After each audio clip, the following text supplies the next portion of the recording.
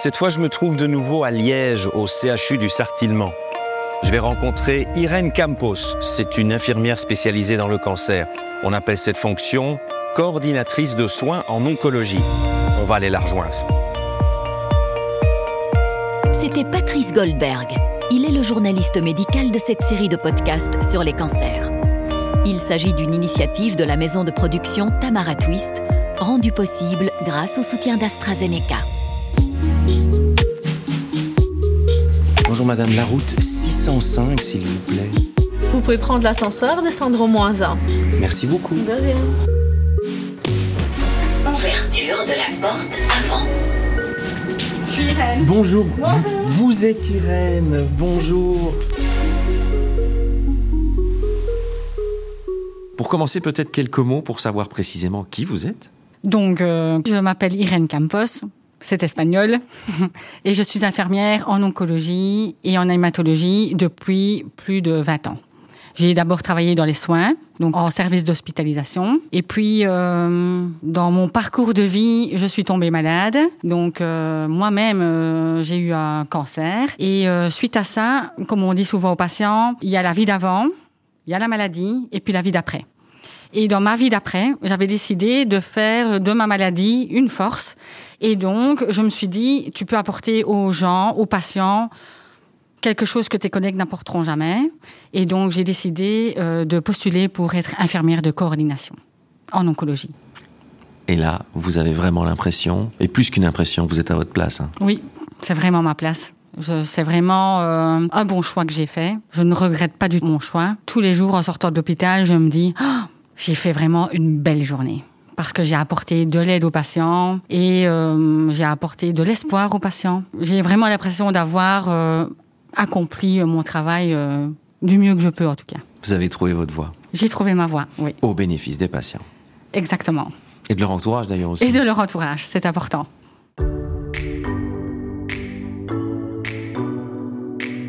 Comment est-ce que vous pourriez décrire votre rôle de infirmière de liaison, coordinatrice de soins oncologiques, non seulement dans les soins, mais aussi dans le soutien aux patients atteints de cancer? Donc, je me présente en disant que je suis infirmière de coordination. Et donc, je leur explique que je suis là pour faire le lien entre les médecins et eux, et qu'on est là avec mes collègues pour les accompagner tout au long du traitement. Du début jusqu'à la fin du traitement, et même en dehors du traitement. Parce qu'il faut pas se leurrer. Une fois qu'on a terminé le traitement, souvent les patients se sentent abandonnés parce qu'il y a plus de consultation, il y a plus d'examen, ils ne viennent plus toutes les semaines à l'hôpital. Donc on se sent un peu perdu. Et donc je leur dis que malgré que tout est fini, on est encore là pour les orienter vers des soins de support s'il y a besoin, qu'ils soient vus encore par la psychologue ou peu importe, revalidation. Donc je leur dis qu'on est là du début jusqu'à la fin et même après. Et aussi, vous apportez votre soutien aux proches, à l'entourage des patients, non? Ah, évidemment. De nouveau, je suis passée par là, donc je me suis rendu compte que le proche, donc ici en l'occurrence c'était mon mari, finalement souffre tout autant que la personne qui est malade, si même pas plus. Parce qu'elle retient plein de choses, elle ne dit pas tout, elle essaye de se contenir pour ne pas rajouter une couche au fait que son compagnon ou son binôme est malade. Effectivement. Il n'y a pas la souffrance physique, mais il y a la souffrance morale, beaucoup. Tout à fait, oui. Et alors, je suis ouverte aux familles, aux proches. Ils peuvent me téléphoner, ils peuvent être suivis aussi par les psychologues. Donc, nous sommes présents pour les familles, évidemment. Et donc, vous êtes impliqué dans tout le trajet de soins? On est impliqué dans tout le trajet de soins. Dès le diagnostic? Dès le diagnostic. Donc, on participe au comité oncologique multidisciplinaire. Donc, on annonce avec les médecins, on décide du traitement approprié au diagnostic. Une fois que le diagnostic est posé et que le médecin a vu le patient, à ce moment-là, donc, on prend un rendez-vous avec le patient avant qu'il ne commence ou à sa première cure. Et alors, à ce moment-là, on leur explique le trajet de soins, le planning, on leur donne un carnet de liaison avec les numéros de téléphone, les explications de la chimio, les soins de support, tout ce qu'il faut savoir pour le trajet de soins. Alors justement, à propos de ce trajet de soins, est-ce que vous pourriez résumer quelles sont les différentes étapes d'un trajet de soins ? En règle générale, ça se passe à la com, où on pose le diagnostic. La com, c'est-à-dire la consultation oncologique multidisciplinaire. Tout à fait. Donc à ce moment-là, on pose donc le diagnostic et on choisit le traitement. Et c'est là alors que ça part dans tous les sens, parce qu'il peut y avoir chirurgie, chimiothérapie, radiothérapie. Il peut y avoir juste chimiothérapie ou juste radiothérapie. Donc ça peut partir dans tous les sens. Donc l'infirmière de liaison, elle intervient surtout dans le trajet de soins, dans ce qui concerne radiochimio ou juste chimiothérapie. Donc moi, je m'occupe alors de faire le programme, l'agenda. J'inscris les patients à l'hôpital de jour. Je programme la mise en place d'un boîtier, d'un porte-à-4 ou alors d'un pick line. Alors, vous pouvez juste expliquer techniquement ce que c'est qu'un pick line, un porte-à-4. Tout le monde ne le sait pas, en quelques mots. Alors, le porte-à-4, c'est un petit boîtier qui est mis sous la peau, au niveau plus ou moins de la clavicule, droite ou gauche. Et alors, elle est reliée aux grosses veines du cœur, justement pour ne pas aller abîmer les veines du bras. Et donc, ça permet de piquer dans ce porte-à-4, oui, plutôt que de piquer directement dans les veines du bras, par exemple. Qui, à la longue, s'abîment, oui, et qui deviennent difficiles à piquer. Donc, c'est une protection, en fait. C'est un confort. Oui, tout à fait. Donc, la mise en place du porte-à-4, j'essaye de l'organiser avant qu'il ne commence. Ou alors, pour certaines chimios qui ne durent pas trop longtemps, on organise la mise en place d'un pick line. Le pick line, c'est comme un gros cathéter qu'on met dans une grosse veine dans l'avant du bras. Donc ça, j'organise avant la chimiothérapie.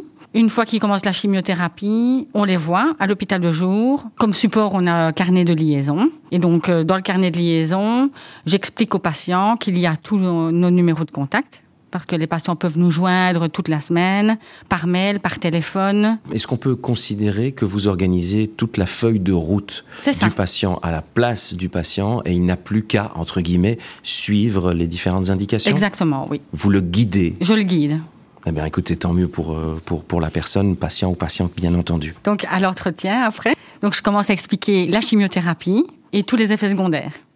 Donc là, les effets secondaires, j'explique... Potentiel, oui. J'explique bien aux patients que tout ce que j'explique, ils pourraient tout avoir comme ils pourraient ne rien avoir. Mais je suis obligée de les répertorier parce que s'ils sont chez eux et qu'ils ont un effet secondaire auquel je n'y ai pas pensé, ils sont tout de suite stressés en se disant est-ce que c'est normal ? Est-ce que On m'a pas dit ça. On m'a pas dit ça. C'est ça. Donc voilà. Et puis alors, il y a tous les conseils diététiques que je donne en partie, parce qu'après, évidemment, ils sont vus par le diététicien. Automatiquement, j'envoie un message au diététicien pour que chaque patient soit vu avant de commencer la chimiothérapie.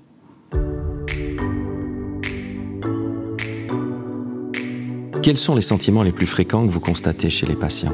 Généralement, c'est souvent de la peur. Hein, c'est tout à fait normal. Je dirais, le monde s'écroule autour d'eux. Certains ne s'attendaient pas du tout à un diagnostic pareil. La plupart, oui. C'est souvent lors d'un examen de contrôle, parce qu'une petite douleur à droite, une petite douleur à gauche, et finalement on se retrouve avec un diagnostic de cancer. C'est vrai que c'est un peu difficile à accuser le coup. Donc beaucoup de peur, parfois de la colère. Les gens n'acceptent pas leur diagnostic. Ils pensent même que le médecin s'est trompé, qu'on est à côté de la plaque. Ils cherchent même des avis ailleurs. Ils demandent pour aller voir ailleurs, voir si le diagnostic est réel, pour confirmer le diagnostic ou pas. Et généralement, ils reviennent en disant oui, finalement, l'oncologue a raison. À tel hôpital, on m'a dit la même chose. Donc, ils reviennent. Parfois, le déni. Le déni, parfois les patients sont malades et... Non, c'est pas possible, j'ai jamais fumé, il n'y a pas de raison que j'ai un cancer du poumon, quoi. C'est ça, ils sont malades, ils font le traitement, mais ils n'ont pas l'impression, ils pensent que c'est faux, un déni, quoi. Qu'est-ce que vous faites dans ce cas-là ? Comment pouvez-vous les aider s'ils sont dans le déni ? Généralement, si je n'arrive pas à les sensibiliser, je passe la main au psychologue, évidemment. Parce qu'il y a des moments où ça dépasse mes compétences. C'est comme je dis aux patients, vous voulez me parler.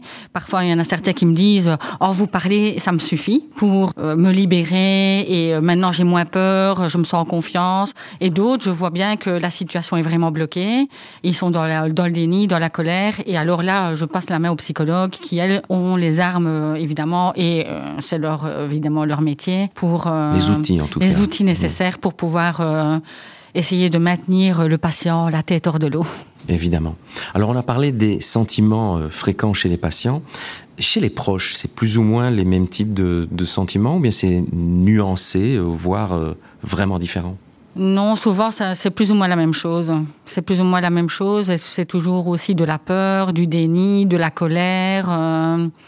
Mais parfois, c'est vrai que c'est un peu plus atténué que le patient. Souvent, la famille est beaucoup moins, peut-être parfois moins stressée, moins peur, pour ne pas justement rajouter une couche, à la personne de sa famille qui est malade.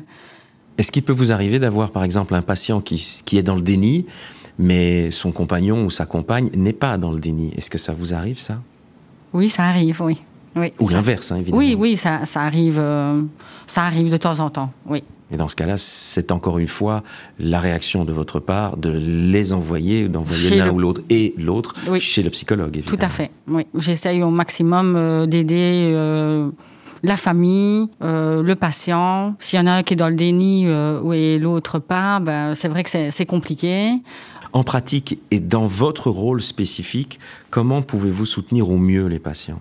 Il faut surtout être à l'écoute parce que c'est compliqué comme diagnostic, le traitement est difficile, donc être à l'écoute, ça c'est important. Il faut que les patients se sentent en confiance, donc il faut qu'il y ait un rapport de confiance qui se fasse entre le patient et l'infirmier de liaison, ou le patient et le médecin, c'est important aussi. Il faut qu'il y ait un rapport de confiance entre le médecin et le patient. Généralement, si vous n'avez pas le feeling avec l'oncologue qui vous soigne et que vous ne lui faites pas confiance, le parcours va être compliqué. Donc, c'est important. Dès le départ, il faut qu'il y ait un climat de confiance. Donc, beaucoup d'écoute, beaucoup de conseils. Évidemment, les conseils sont adaptés à chaque patient, évidemment. Donc, c'est une approche, très personnalisée, parce que un tel patient aura besoin de plus d'attention, d'autres en ont peut-être moins besoin. Donc, on essaye de s'adapter en fonction du besoin de chaque patient. Est-ce que vous pourriez donner quelques conseils essentiels aux patients pour les aider à se sentir bien physiquement pendant tout le trajet? Je les encourage à rester actifs et à vivre le plus normalement possible. Donc évidemment, quand je dis ça, ils me regardent avec des grands yeux en me disant oui, mais j'ai un cancer. Oui. Moi, je suis passée par là et je peux vous dire qu'on peut garder une vie tout à fait normale. Je n'ai pas dit que c'était facile. Évidemment, on s'adapte. Il y a des jours où vous serez beaucoup plus fatigué. Donc, ce moment-là, vous vous reposez. Mais il faut garder une dynamique normale, familiale, une vie normale. Je leur demande de rester actifs, de ne pas, comme je dis, végéter sur le divan parce qu'ils sont malades. Non, ce n'est pas une raison pour rester allongés du matin jusqu'au soir. Donc, s'ils ont des enfants, je leur demande de rester le plus normal possible face à leur enfant. Parce que moi, évidemment, j'en ai 3. Donc, quand je suis tombée malade, j'ai essayé de me montrer au meilleur de ma forme devant les enfants. Et donc, j'essayais de vivre le plus normalement possible. Je les amenais à l'école, j'allais les rechercher, je faisais les devoirs, je faisais le souper. Et une fois qu'ils étaient au lit, j'avoue, je craquais émotionnellement. Oui. Je pleurais beaucoup le soir quand ils étaient au lit. Parce qu'il ne faut pas se leurrer, ça reste quand même très dur. Donc, au bout de la journée, quand on s'est montré au meilleur de sa forme devant ses enfants, qu'on a essayé de vivre le plus normalement possible, à un moment donné, le corps lâche, le mental lâche. Et comme je dis aux gens, c'est tout à fait normal de craquer. Même, on peut être le plus fort possible et le plus courageux possible. À un moment donné, on peut craquer et on peut pleurer. À part votre exemple, mais vous pouvez continuer à vous appuyer sur votre propre histoire, bien sûr, mais au-delà de votre histoire, vous avez connaissance d'autres histoires qui sont arrivées à des patients qui sont passés près de chez vous. Est-ce que vous pourriez donner d'autres exemples concrets concernant des inquiétudes spécifiques ou particulières de tel ou tel patient que vous avez connu et comment vous avez pu solutionner ça? Ça arrive tout le temps qu'on doive s'adapter à chaque situation familiale. Donc, évidemment, si la personne veut absolument travailler, on ne va pas l'empêcher, évidemment, de travailler. On va essayer de trouver des solutions avec l'employeur. À la limite, même téléphoner à l'employeur pour voir s'ils ont des possibilités de travail réduit, à mi-temps médical ou des choses comme ça pour que le patient puisse garder, un contact social. Parce qu'il y en a beaucoup qui, justement, en étant malades, c'est déjà une chose, mais ils ont la rupture sociale, donc isolés à la maison, à attendre les chimios qui défilent. C'est vrai que certains ne peuvent pas assumer ça, donc ils préfèrent continuer à travailler. Certains n'y arrivent pas évidemment, mais d'autres c'est possible. Donc on essaye au maximum de les garder, qu'ils gardent leur travail. Maintenant, quand c'est pas possible, ce n'est pas possible. Alors aujourd'hui, le patient a davantage son mot à dire dans les décisions que dans le passé.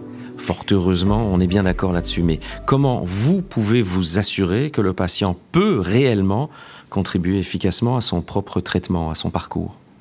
Donc un climat de confiance, comme je l'ai déjà dit, doit s'instaurer entre le corps médical et le patient. Donc toute une équipe médicale gravite autour du patient, mais il faut rester lucide. C'est le patient qui a le dernier mot, comme je dis. Si à un moment donné, ça devient trop compliqué, que le patient est en bout de course et que psychologiquement ce n'est plus possible ou physiquement ce n'est plus possible, il faut qu'il soit conscient qu'il a son mot à dire et de dire au médecin « stop, je n'en veux plus ». Ça, c'est important que le patient sache qu'il a son mot à dire. Et que se passe-t-il lorsque vous avez un patient qui en a assez des traitements lourds, chimiothérapie, radiothérapie, etc. Est-ce que vous les réorientez vers des traitements, on va dire, de confort ? Donc, comme vous le dites si bien, il peut arriver qu'un patient en ait marre des chimiothérapies, veuille arrêter son traitement. Dans un premier temps, évidemment, l'oncologue ainsi que l'infirmier de liaison et toute l'équipe médicale essayent de convaincre le patient de continuer. Mais évidemment, c'est la personne qui décide elle-même j'arrête ou je continue. Donc, je leur dis souvent, si à un moment donné, vous n'en voulez plus, il faut le dire à l'oncologue parce qu'il doit l'entendre.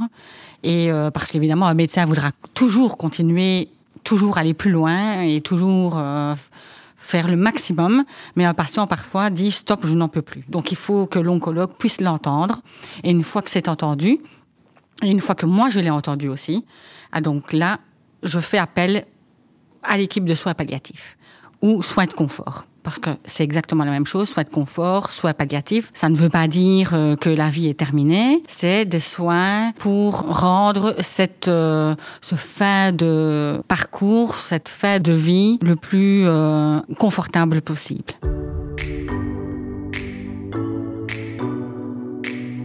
Est-ce qu'on peut considérer que dans la plupart des cas, les gens ont plutôt tendance à écouter vos conseils ? Souvent. Voilà, je suis une personne de référence, donc mon approche, elle est vraiment très spécifique. Je m'adapte à tous les patients. Je veux dire, c'est pas toujours évident, mais j'essaye de m'adapter au mieux. Et une fois que j'ai cerné chaque problème et que j'arrive à dispatcher, je vais dire, tous les besoins du patient, le patient se sent en sécurité, se sent en confiance, et là, alors, on peut avancer dans le projet de soins de manière optimale. Avec quelle proportion de patients vous allez jusqu'à dire moi-même, je suis passé par là ?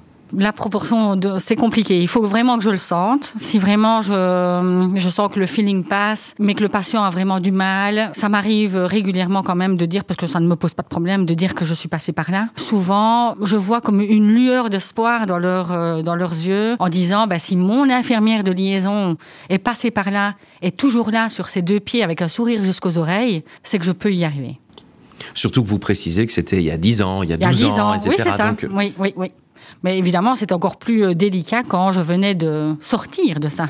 Souvent, j'avais 1 centimètre, 2 centimètres de cheveux sur la tête. Parfois, je leur sors même mon téléphone avec mes photos pour leur montrer que je n'avais plus de cheveux. Parce que pour les femmes, évidemment, quand elles perdent leurs cheveux, c'est une partie très compliquée aussi. Donc, je leur dis, je suis passée par là, j'ai perdu tous mes cheveux, j'ai mis des foulards, j'étais pas très perruque, mais... Et regardez comme j'étais bien, regardez comme j'étais belle. Ils me disent, ah oui, c'est vrai. Donc voilà, j'essaye de leur donner le sourire et de leur faire comprendre que c'est compliqué, mais on y arrivera. C'est super. Par ailleurs, il y a des patients qui peuvent avoir parfois des questions d'ordre financier, parce qu'un cancer, ça a un impact financier non négligeable. Dans ce cas, où peuvent-ils s'adresser en priorité ? Donc, c'est vrai qu'on a de temps en temps des patients qui ont des grosses difficultés financières, qui viennent d'un milieu social compliqué. Donc, automatiquement, j'envoie un message au service social qui prennent contact généralement avec le patient pour trouver des solutions financières ou alors pour les transports. On trouve, des bénévoles qui peuvent s'occuper des transports des patients. Au niveau financier, c'est souvent prendre contact avec les mutuelles pour le remboursement ou faire remplir simplement les papiers. Il y en a certains qui n'arrivent même pas à remplir les papiers nécessaires pour tout ce qui est remboursement ou assurance hospitalisation. Donc le service social est là pour tout ordre financier, facture, mobilité, parce que quand ils viennent en radiothérapie, il faut savoir qu'ils viennent tous les jours. Donc il faut trouver un moyen pour que le patient dépende le moins possible de sa famille. Je ne dis pas que la famille ne peut pas être présente, mais certains sont seuls et ont besoin d'un bénévole et d'un soutien autre que infirmier ou médical, quoi. En règle générale, il y a toujours une solution. Oui, toujours.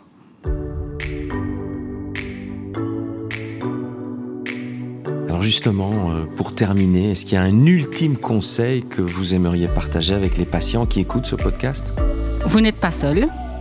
Vous n'êtes pas le premier à être malade, ni le dernier. Beaucoup de personnes, plus que vous ne le pensez, sont malades. Et toute une équipe est autour de vous pour faire en sorte que ça se passe au mieux, en fonction de vos besoins. Nous serons là pour vous apporter les aides possibles. Et souvent, je dis aux patients que moi, en tant qu'infirmière de liaison, je suis là pour rendre l'insupportable un peu plus supportable. Ça me paraît un excellent conseil, une très bonne conclusion. Merci infiniment pour tous vos éclairages. Merci encore. Merci à vous.